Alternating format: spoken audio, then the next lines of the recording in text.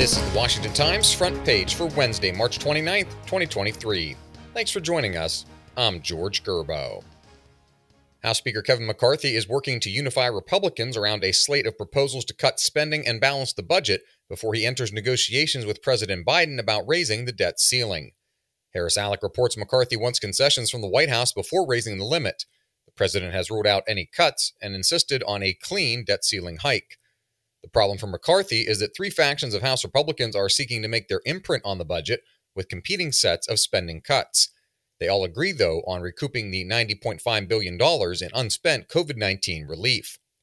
The president's firm stance promises to push the negotiation ever closer to the deadline expected in mid-August. Homeland Security Secretary Alejandro Mayorkas faced calls to resign during congressional testimony as he insisted that the southern U.S. border was secure. Stephen Dinan reports animosity ran high as Mayorkas testified to the Senate Judiciary Committee, where some Republicans peppered him with questions about what has gone wrong over the past 2 years. Mayorkas called the line of questions revolting and said he wouldn't dignify them with a response. He also claimed the administration has operational control of the border, at least according to his own definition. The parents of the Nashville school shooter said the 28-year-old hid multiple firearms from them and was being treated for an emotional disorder. Matt Delaney and Carrie Pickett report the shooter had legally purchased 7 guns from various local stores. Metropolitan Nashville Police Chief John Drake said 3 of the guns were used to kill 6 people indiscriminately at the school, including 3 9-year-old students. Drake said his department would have tried to take away the guns if officers caught wind of the shooter's intentions, but he said, as it stands, we had absolutely no idea who this person was. You can read all of these stories at WashingtonTimes.com/front page. You can also find the entire lineup of Washington Times podcasts at WashingtonTimes.com/podcasts. North Korea has released photos of what appear to be its first lower-yield tactical nuclear warheads. Guy Taylor and Andrew Salmon report the regime of North Korean leader Kim Jong-un has long claimed to have tactical nuclear weapons, but hasn't previously shown them in public or released photos of them.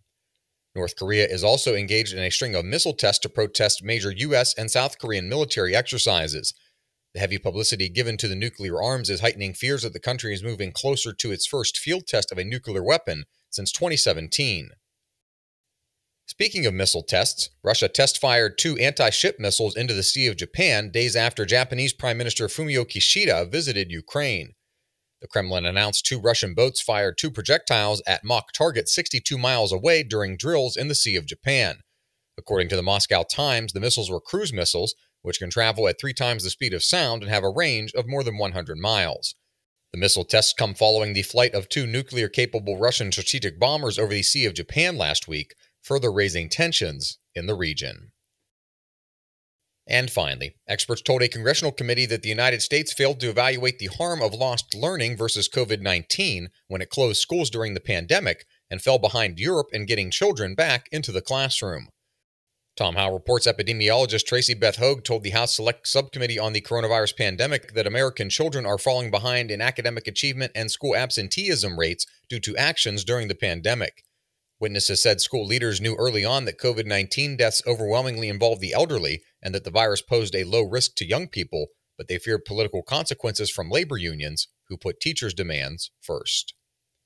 Find all today's front page stories at WashingtonTimes.com/front page or on the Washington Times app, and find us wherever you get your podcasts. Just search Washington Times in any major podcast app. You can also find us on Twitter and Instagram at Wash Times for breaking news, sports, commentary, and more. For the Washington Times, I'm George Gerbo.